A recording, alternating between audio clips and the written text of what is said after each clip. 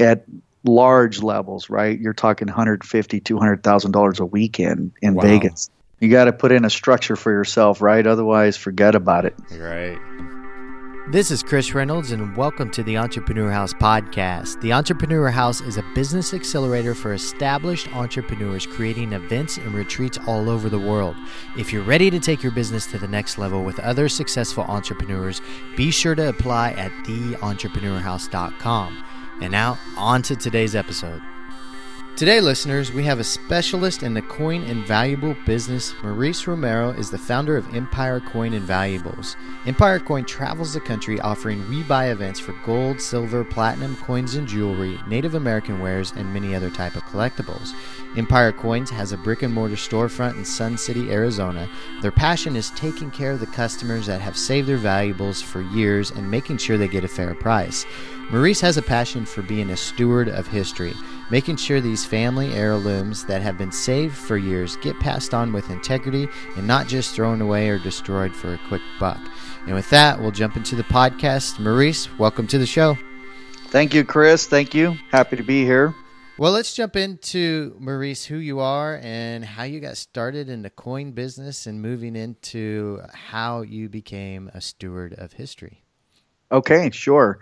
So I'll give you the Cliff Notes version of how I ended up first as an entrepreneur, right, and then in the precious metals and coin industry.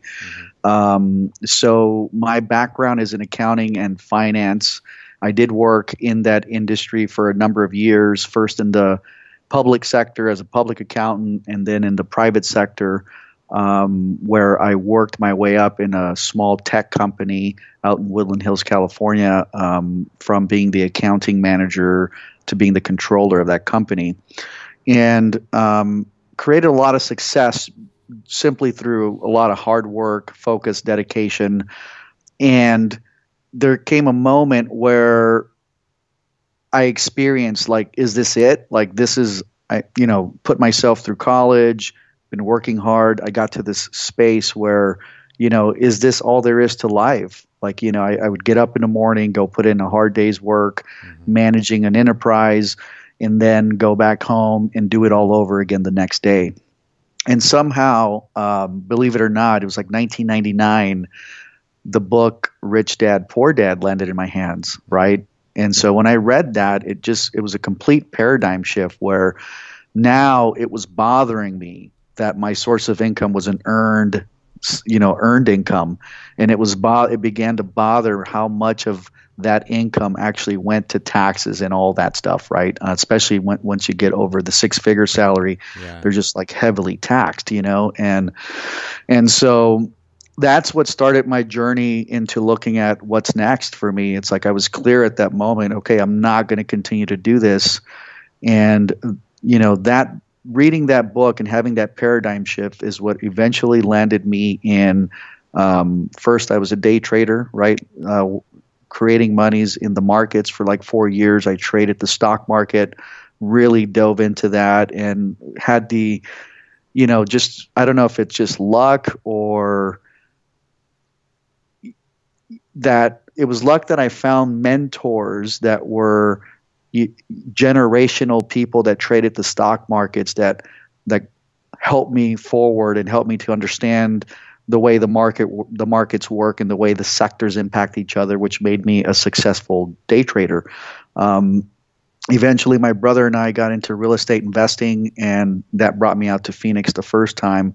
So as now wearing that entrepreneur hat, it was like, okay, how do we create residual income, and how do we, leverage the capital that I had generated in the stock market? And we got into buying and flipping homes. And so to shorten that story up, that eventually I went back to California. My brother stayed here in Arizona, and I was flipping homes in California when this opportunity, I was at a Los Angeles Wealth Expo, and I saw these trucks that were advertising trucks. And I don't know if you've seen them in Las Vegas. They've got like windows all the way around, and they've got the billboards that scroll. They're backlit, and they just drive around heavy traffic areas, and they're advertising. And my buddy and I, who at the time we were partnering up on real estate deals, decided, hey, let's just buy one of these instead of paying $6,000 a month for a billboard. Let's buy one of these trucks. I was at that time engaged in two different mastermind groups. I had a mastermind group at that time was Palm Springs area, and one in Orange County in the Anaheim area. And so when we took this idea of what we were doing to the mastermind group, it became a business in itself. Everybody was enrolled, and they were like, "Hey, let's create a separate business out of it." And when we took it to our mastermind in Orange County, they were enrolled, and that suddenly became its own business, right? So I got into the advertising business, not knowing anything about it, and unfortunately, the way things worked out is nobody lived up to their end of the agreement, and I, as an entrepreneur, had to keep that business going and generate it, and it just cost me a lot of work, a lot of effort, and the 2008 market crash came around, and a lot of the builders, a lot of the real estate people that were advertising on my trucks went out of business. Dish Network was one of my big clients on those trucks. They pulled back. A lot of the dealers that were advertising on my trucks, pulled back because their advertising dollars shrunk. And needless to say, that company eventually went out of business. And so what happened after that or during that was I landed a job. My brother had found somebody out here in Phoenix that was running these types of shows that I now do, right? Like, so I became a buyer. I didn't want anything to do after that with running a business. It's kind of like, oh my God, I failed. I need some time to regroup. And traveling around the country, buying events sounded like the perfect thing. I had been visualizing through all the chaos. I was meditating and visualizing quite a bit. That's part of who I am as well, right? It's like I'm very spiritual in that regard. And so even though there was a storm around me during this, the name of that company was AdFX Media, during the end of those days, I still meditated daily, visualized daily. And I remember I used to visualize myself traveling the country in an RV. Like for some reason, and needless to say, I have an RV now, right? But, I would visualize myself doing that. And then, I had a conversation with my brother, and he's like, hey, they just fired 4 managers, and they're looking for a manager of these teams right away. Would you be willing to take that on? And when he told me what it was about, it's like, what am I going to be doing? Well, you're going to be traveling all over the country, managing these We Buy events, and you're going to manage other teams that are in other cities. And I linked them up like, I've been visualizing traveling the country. Maybe this isn't going to happen in an RV, but it showed up in a different way. And there was just a willingness to kind of pay attention to the signs, right? And so this is it, I took it. And while I was taking that opportunity, completed the AdFX, marketing deal, and we had a deal with getting rid of the trucks and a bunch of other stuff.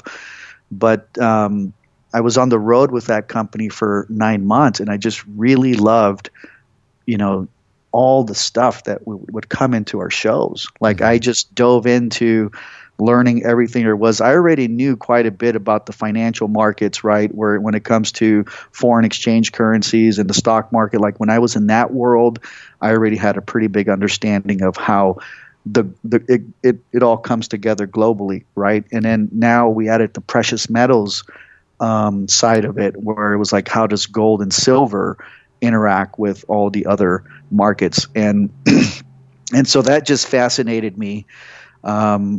The antiquities that we would deal with fascinated me. Anything from, 700-year-old samurai swords to, 200-year-old pocket watches. And just ultimately, I like everything else, just have the willingness to dive in and learn everything I can about it. And that's what I did. And in those 9 months, produced quite a track record of successful shows. And 9 months into it, the owner of the company called me and said, "Hey, I need help managing this business. It's gotten to a point where I can't handle it. Are you willing to come and be the CEO?" And I took it on. After spending 9 months on the road, I was like, okay, I've had enough of travel, living out of a suitcase. Mm-hmm. So that's what brought me to Phoenix. And to make a long story short, managing that company was a lot more challenging than I thought, because there was a lot more going on behind the scenes than I even knew was going on being out on the road. There was definitely a toxic environment. There was, the owner of the company, and, I don't want to get into details, but just a lot of gambling, a lot of monies just bleeding out of the company at large levels, right? You're talking $150,000, $200,000 a weekend in wow. Vegas, consistently. And it was tough managing it, because I'd have 18 road shows out there. And I think I'd have the capital to run that to basically make good on all the checks we were writing out there. And then come to find out the next day, Monday morning, the funds weren't there anymore, and it was just a challenge. So that's what eventually led me to starting my own company. I did the Landmark Forum and discovered some things about me. After the marketing company had collapsed, I made a lot of stories up about myself, and I'm really good at making other people's companies successful. But as the guy wearing the ultimate hat, right, of owner CEO, mm-hmm. I couldn't make it a go. That was the story. And so I discovered a lot about myself in the forum. 2 weeks later, quit this job that I had, started my own company. And then that company that I used to run eventually, like 6 to 7 months later, went bankrupt. They couldn't manage it, and it just went bankrupt. And so a lot of those employees that used to work for me over there came to work for me here. And so that's how I got into in the industry that I'm in. This was almost 6 years ago that I created Empire Coin and Valuables. We're still doing road shows. We now have a brick and mortar store, and we continue to look at how do we make a difference in every community we go into. There's communities out there that only have access, or some that don't have any access at all, but a lot of them only have access to pawn shops and things like that may, for the most part, right, take advantage of the situation. And so we pride ourselves in that we're bringing integrity to a business model that historically lacks it. And it makes it tougher for us, right? It makes it tougher because our margins are smaller, because it's going to take a lot more work for us to continue to grow and expand.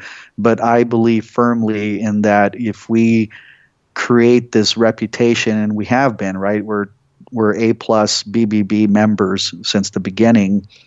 If we continue to create our name and our brand in the communities that we go into as the trusted company, that we're going to be okay, despite the chaos and the ups and downs and all that.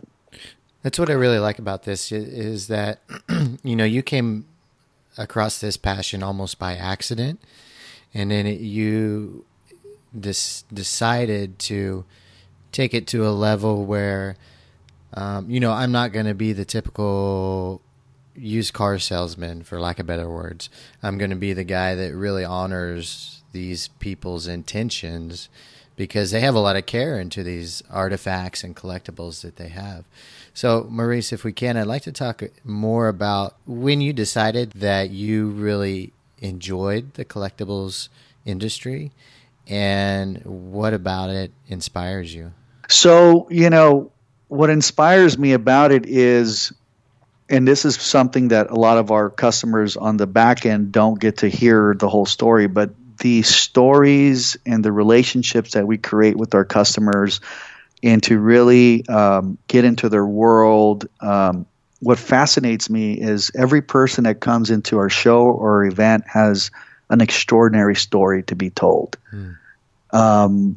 whether they lived through wars, fled from different countries and came to this country, um, experienced the experiences that they've had. And when they come in and say, this item here, was my mother's, and then the story that comes with the hardships and now like who they are now, it's a fascinating thing, right? And so there's like these little bits of history that for all intents and purposes is a forgotten thing, right? Mm-hmm. And when I can bring something out from some that's been buried in a closet or in an attic for years and decades, and I can bring it back out into a community of collectors that say, oh my God, that is a unique piece. And then they hear the story behind it.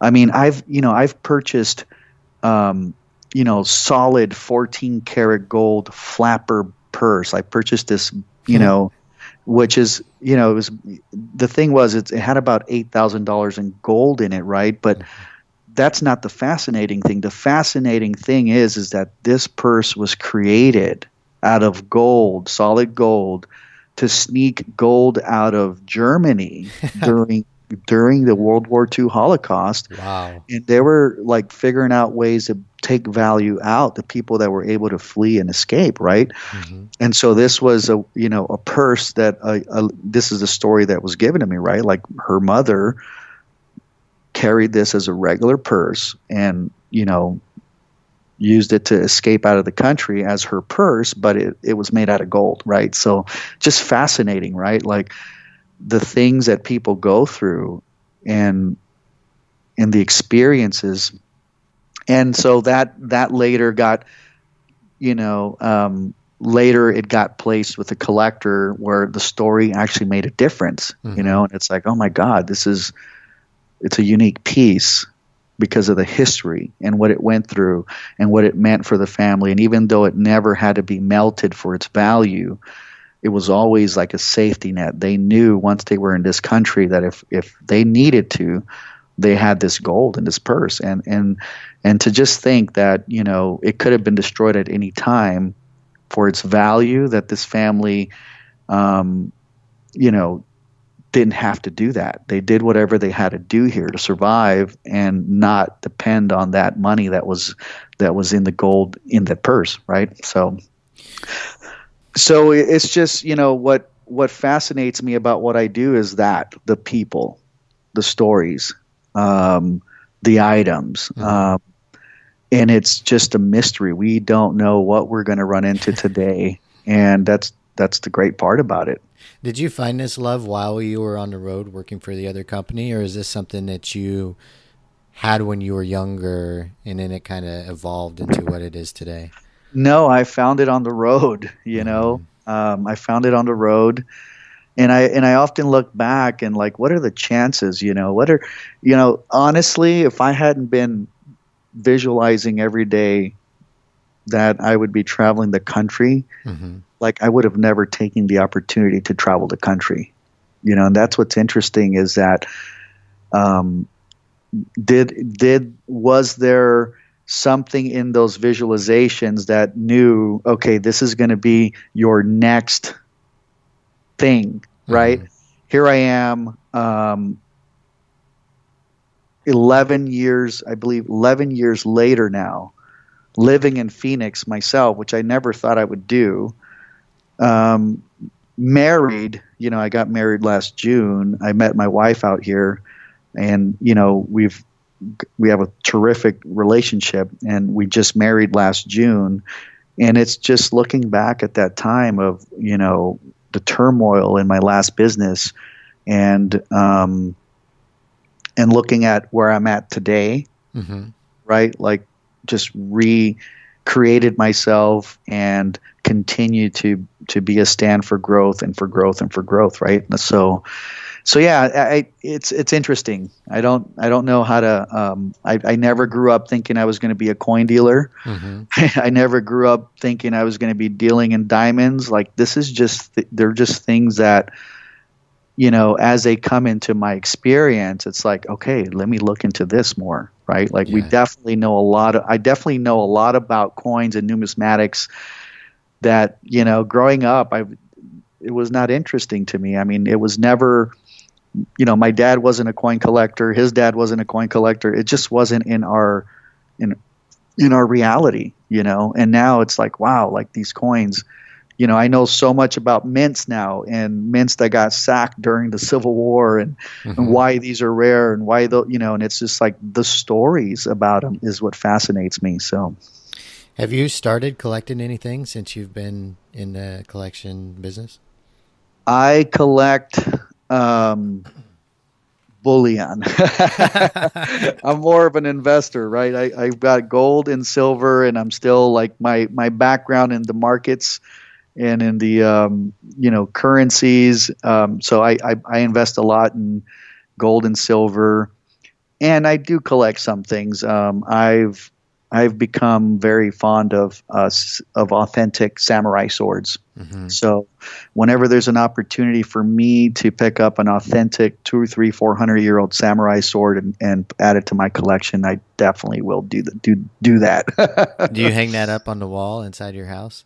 Not yet. No. That sounds just like such a cool thing. Yeah.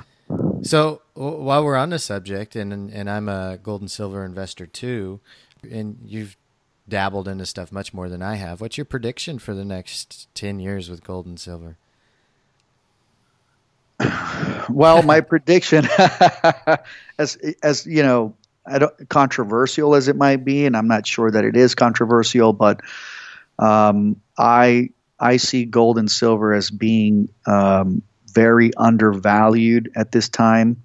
And one thing we have to remember is the value of gold and silver doesn't go up or down, right? An ounce of silver or an ounce of gold is an ounce of gold is an ounce of gold. Right. What goes up and down is the buying power of the dollar.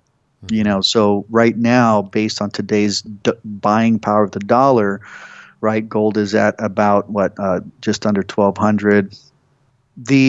Now here's where the mystery is, right? How did our dollar get so strong over the last couple of years such that it only takes $1,200 to buy an ounce of gold?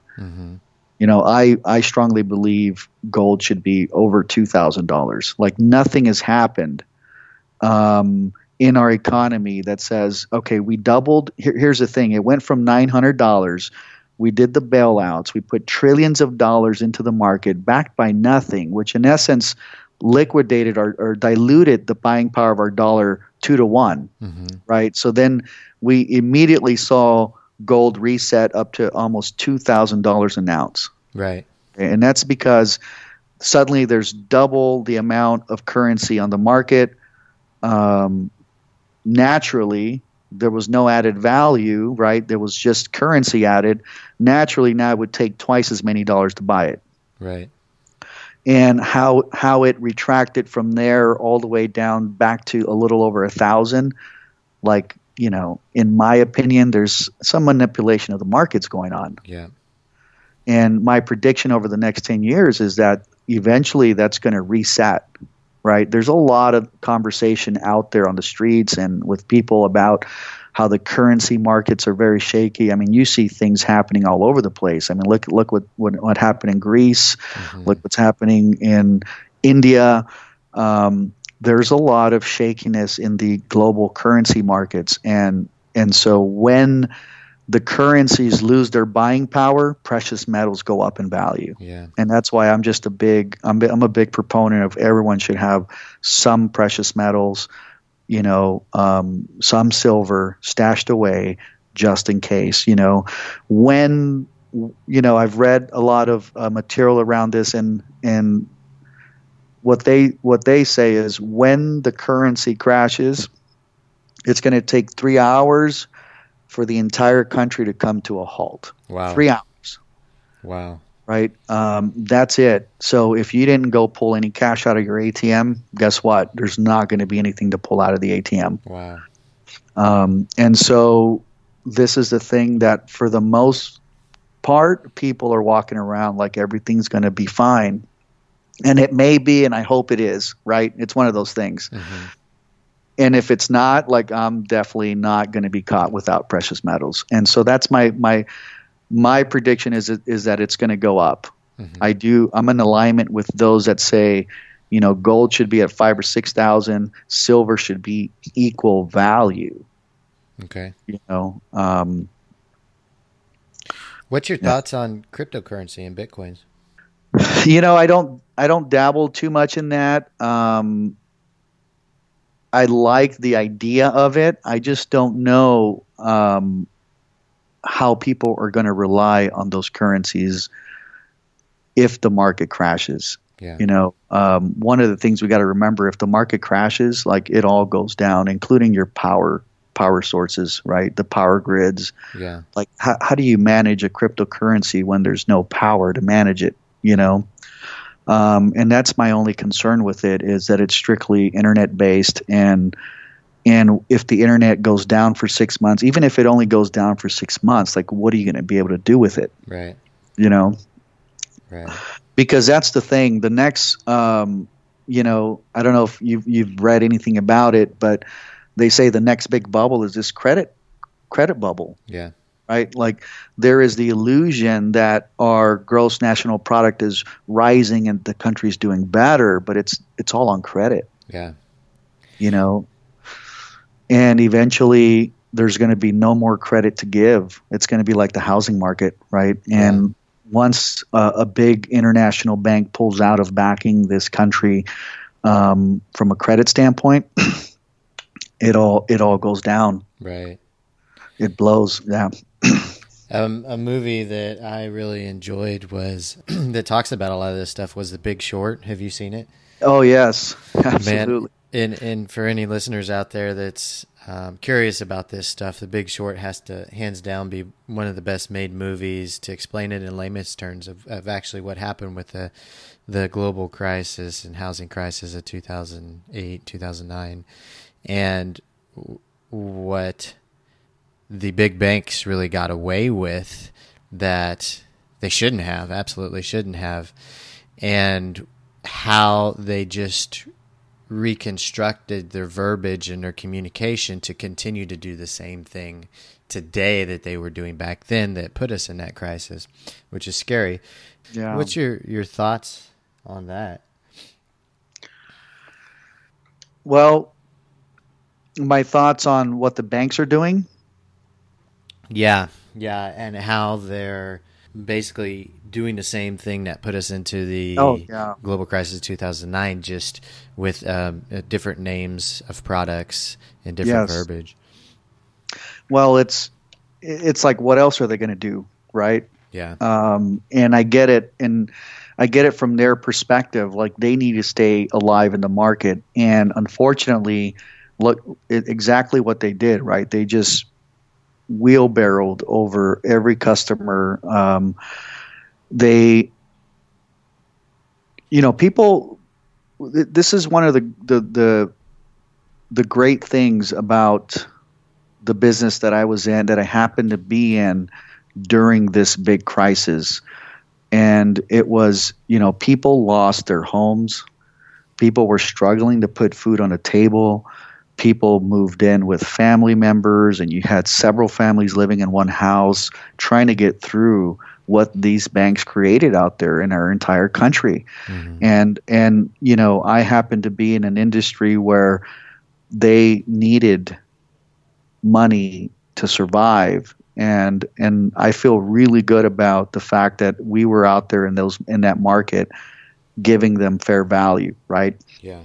But here's the thing, the banks, and I don't want to talk bad about all the banks, right? I mean, I have a business bank. I bank with Wells Fargo, but it's something to be very cautious about, in my opinion.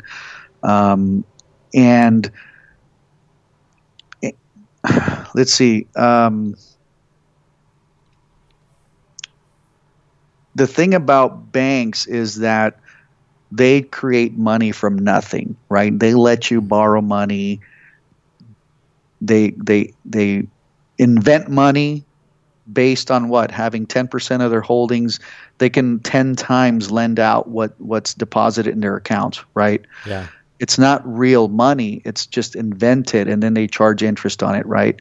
But here's the thing that I came to learn recently that kind of gets me to think, right? Your money, when you have a $20 bill or a coin in your hand and it says legal for tender, like that's the only thing that's legal for tender. Mm-hmm. Numbers on a bank, numbers in your account, if you're looking at your account online and it says this is how much money I have in the bank, guess what? None of that is legal for tender. Okay. You know what I mean? Yeah. And so banks, because here's another thing, like why is silver so cheap? Well, guess what? 3 major banks are buying it big time. Yeah. Right?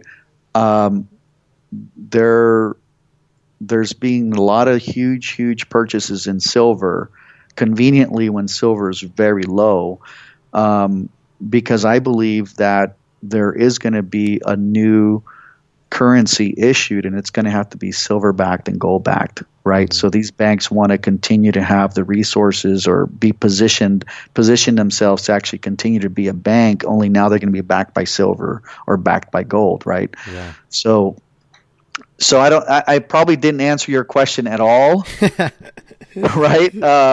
I think it's one of those things where they want to maintain control of the market, of course, and control of the economy, right? They control everything. Right. So they're going to continue to do what they have to do to maintain that control. And I think us as individuals, when we start to store our surplus monies into precious metals, then we kind of give them the finger and say, no, I'm not going to, you know what I mean? I'm not going to play your game. I'm going to be sovereign in my own way. And we can just hope that, the government never comes out and confiscates gold again and silver, like they did in the past, right? They confiscated the country's gold. Right. So there's a lot of those concerns going around. I mean, my store is in Sun City, Arizona for a reason, right? My customer base is a lot of these retirees, that are the coin dealers, the coin collectors, the investors, and there's a lot of these guys that are retired CEOs of big Fortune 500 companies and retired. They're people that had big lives, a lot of them, and so when they come and share something, because they have their networks of people, like I listen. Like, what are these guys saying, right? Like, and there's a lot of concern. There's a lot of concern about the currency market, about the U.S. currency out there, and I'm just reporting on what I'm hearing, right? Like, and preparing. And that's why when it comes to what are banks doing, it's like they want all the money before it all transitions, And and again, for myself, I ask myself, why is it? How did I end up in the precious metals market? Why do I deal in gold and silver? And what's come up in some of my meditations is, well, eventually there's going to have to be a gold-backed bank, that treats the community fairly. And again, that's kind of where I keep going to and continue to be in the exploration of what's next for Empire Coin and Valuables, and maybe in the future we do get into banking, but gold-backed banking, Yeah. So very good. Well, we jumped off a bit off topic, but that was great. I think that was still valuable information. Let's jump back into your business, Maurice, and your expertise. And again, I'm inspired by how important of work you think this is, as being a steward of history and passing stories on from one generation to the next generation in collectibles.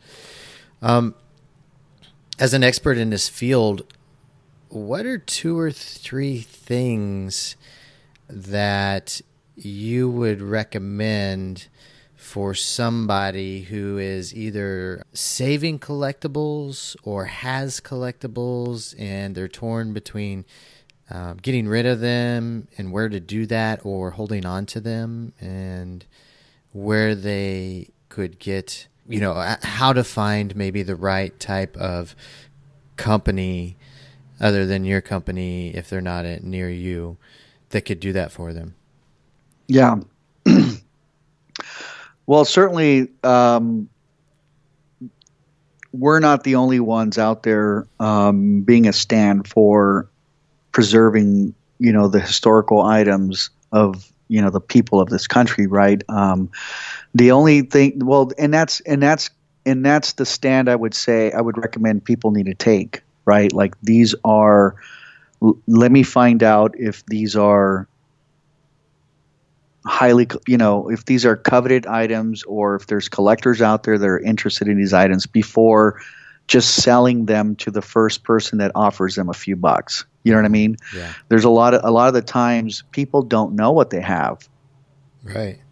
And, we deal with the states where they don't know that this item out of all the stuff they have is the one of value, right?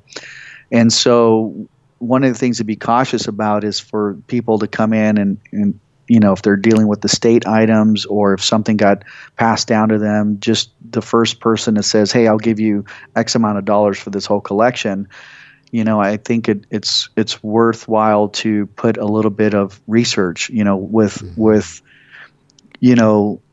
Google and the internet at our fingertips, right? It's not hard to find information about anything, right? Right. And eBay is a good place to start. Really, we sell quite a bit of our stuff through eBay because we've had collectors and buyers all over the country that know we constantly post stuff on our eBay site. But it is a good place to search for completed listings on certain items. And when you start to see certain items bring in a higher dollar value, then you have something, and maybe it's time to do a little bit more research on that item. Not Right. that you're going to take, if it, eBay to me is like a wholesale environment. Yeah. Right. And you may want to wholesale it, but you may not, right? You may actually want to put it into the hands of, we've had old Japanese notes that we've bought a collection of, like Japanese notes, which are old currency from Japan that were being purchased by a museum in Japan. Oh, wow. Right? Like these are going to be displayed they are displayed in museums. And there may be things like that. We've had squash blossom, turquoise jewelry that's museum quality that are being displayed in museums. And so you want to make sure that if you've got something of value, that you get it into the right hands. And it would take you finding a company like us who's committed to that in your area. We certainly do business. We do road shows all over the country, but we also have, because we've done road shows all over the country for years, we have customers all over the country. And even though we're not doing a show in their backyard this week or this month, they ship, they'll mail stuff to us, or they'll send us pictures, and we'll do some research and we'll say, hey, this is what you got here. And they can ship it to us or not, Yeah. So that's the thing. First, my recommendation is for them to have enough interest in the items to figure out whether it's something of value or not. Because certainly there's a lot of stuff out there that has no value, and that's the hardest part is, and I think that's where most people get taken advantage of, is in the not knowing. They didn't know they had something of value, so they let it go for $20. Mm. You know what I mean? Yeah. And it's unfortunate. And that happens way too often, right? Way too often. And a lot of buyers out there are hoping that that's going to happen. Yeah. And that's the sad thing, right? Because I see it as sad because here's the thing. You have a generation of retirees that got sold on an idea of having Social Security and retiring and enjoying their golden years, people that saved for a lifetime to enjoy their golden years, that suddenly with inflation and with medical costs rising, suddenly they're living check to check. Mm-hmm. And it's just not, for me, it's just like, that's just a terrible thing. Yeah. And then to take their item that may have value and give them $20 for it, that's like, right, adding fuel to the flame, so to speak. And it's like, no, like we need to take care of these people. And if you're someone who you're looking to sell some items for your grandmother or for your aunt or for somebody, like, there could be some things in there that could really help them out in their situation, whatever it is. I love the bigger picture that you have on this whole business and how it all works and interacts with each other. If you're going to say, Maurice, can you share like some secrets to your success? What makes you a successful entrepreneur, but also what makes you really engaged in the bigger picture of this? I've done definitely committed to a lifetime of growth and development, right? That's one thing. Never stop growing, never stop challenging yourself.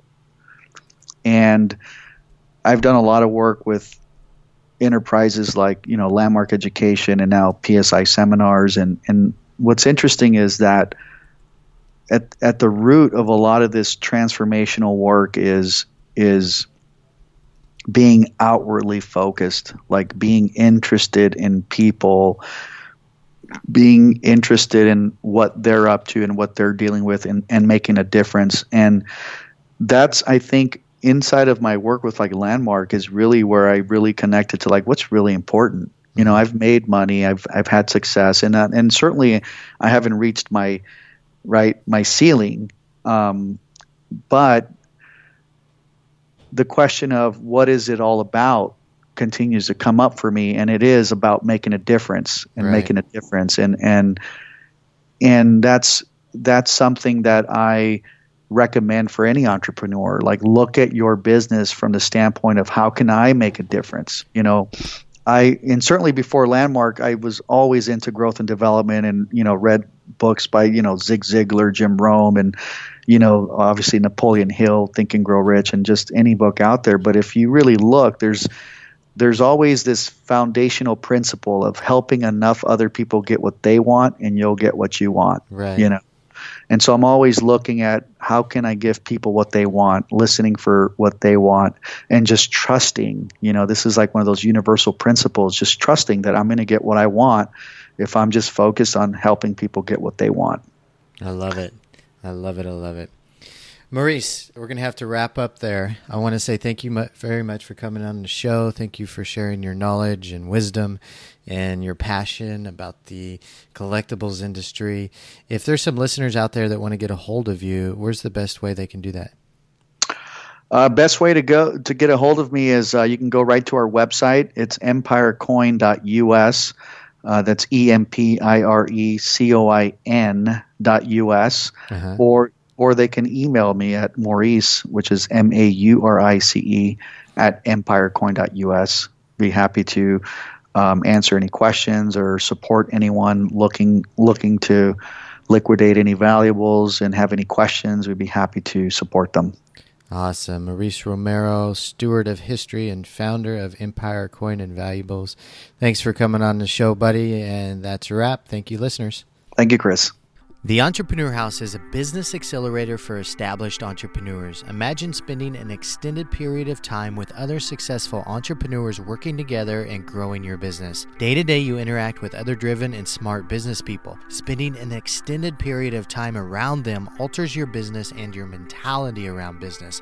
Goals are set, business grows, new partnerships develop, greater profit margins are achieved, the productivity skyrockets for those that are in the Entrepreneur House, and you get to have an incredible adventure while doing it. This year we have 3 different events, a 3-day productivity weekend in different cities all around the world, a 2-week all-inclusive retreat for entrepreneurs with 6-figure businesses. This will be full of workshops, masterminds, and adventure. Then a 4-week event in Chiang Mai, Thailand for established entrepreneurs, also full of workshops, masterminds, advisors, and fun weekend social events. Be sure to check out the details at theentrepreneurhouse.com as soon as possible. These events will fill up fast. For those of you that are interested and have some questions, be sure to contact us through theentrepreneurhouse.com/contact. We will respond as soon as possible. For now, Saludos from somewhere in the world.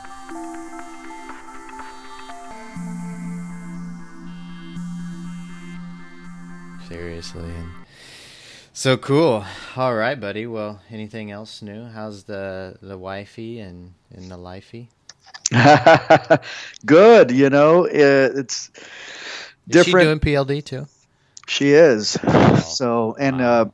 we just did the size 7, right? Like late October. Oh, nice. And we're doing PLD now, and in March we'll do men's leadership, and she'll do women's leadership this coming March. So we're finally we've done all the work possible at Landmark, and we're like, okay, what's next? Size seminars. And then we figured, we knew going in, it's okay, we're going to do the whole thing, so let's just do it. That's cool, man. MLS was the bomb diggity for me. For me, there hasn't been anything better really than MLS. Wow. And yeah, it was just awesome. I think you'll get a lot out of it. I'm sure you will. Yeah, looking forward to that. I'm actually, I did all the size stuff, and I want to start some Landmark stuff. And Yeah. so I've been checking out. I almost did one. There was one in Bangkok last November. I almost went down there, but I was decided to do my finances instead. That was that week. And then so I think this summer in Europe I'll probably pick up a Landmark forum. Definitely. Yeah. And really, once you do the Landmark Forum, definitely there's a lot that opens up, right, as far as the continuing of it. But one thing I will say is definitely look at the wisdom course. Okay. It's like it's an advanced, senior graduate conversation. It's a course that takes place over 10 months. It's 5 weekends, Wow. but it's a powerful course. Everybody I've enrolled into that course, their life today looks completely different, Wow. and in a big way, businesses double, incomes from struggling 30 to 40 grand last year, 180,000, things like that. And it really is, in that course, we take on, our life is nothing. Our life is given by the network of conversations we are. Yep.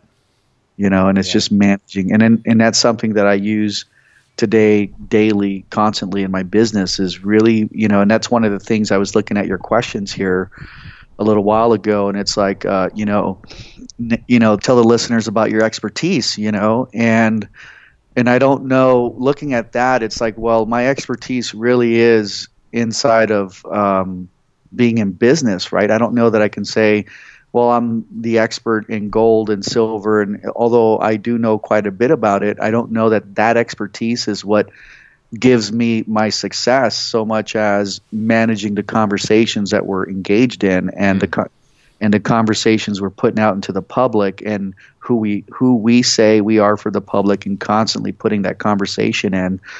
And word of mouth just coming, just in everywhere, and with the team, right? Like managing the conversations of what the business is and what we're up to, and making sure we don't allow the conversations in the business to get into, some downward spiral of a conversation, or some limiting conversation, or some closed-ended conversation. And you know what I mean? Right.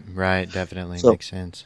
So that's kind of, and a lot of these conversations that we are young conversations, we call them, right? And PSI, you start to look at your programs, but it's kind of like that, right? It's, you started saying something and you were probably 7 years old, and then you still say it, Yeah. And so your life as an adult is given by things you decided when you were 7, and you started to say when you were 7 or 8 or 9 or 10 or whatever, right? Yeah. So that's, anyways, I would recommend, definitely, once you get into that, just check it out. It's a powerful conversation. And I think for what you're up to in the Entrepreneur House, it's like every entrepreneur, right? There could be an awareness or an attention around what actually comes out of their mouth, you know? I actually do work with that, because we do this event called the Focus 55, and I do an exercise where The Focus 55 is all about, it's 55 hours of intense productivity, but you make a goal at the beginning and you commit to that goal. So I make the people come up to the front of the room and I ask them, okay, Maurice, are you the type of person that I can count on that will finish this goal? And they have to say yes and then shake my hand and make eye contact at the same time. Mm-hmm. But they also then design an accountable person versus an unaccountable person. And they list the traits up on a whiteboard of the accountable person and then a list of traits, or of a person that keeps their word, and then they list the traits of a person that breaks their word often. I'm like, okay, what type of person do you want to be? And they all say, I want to be the type of person that keeps their word. And then at the end of it, we review, did you actually keep your word or not? So we dive into that, which is a pretty powerful exercise. But I think I'd like to get more in, even more into the personal development / mindset stuff, bringing in the workshops of the Entrepreneur House for sure. So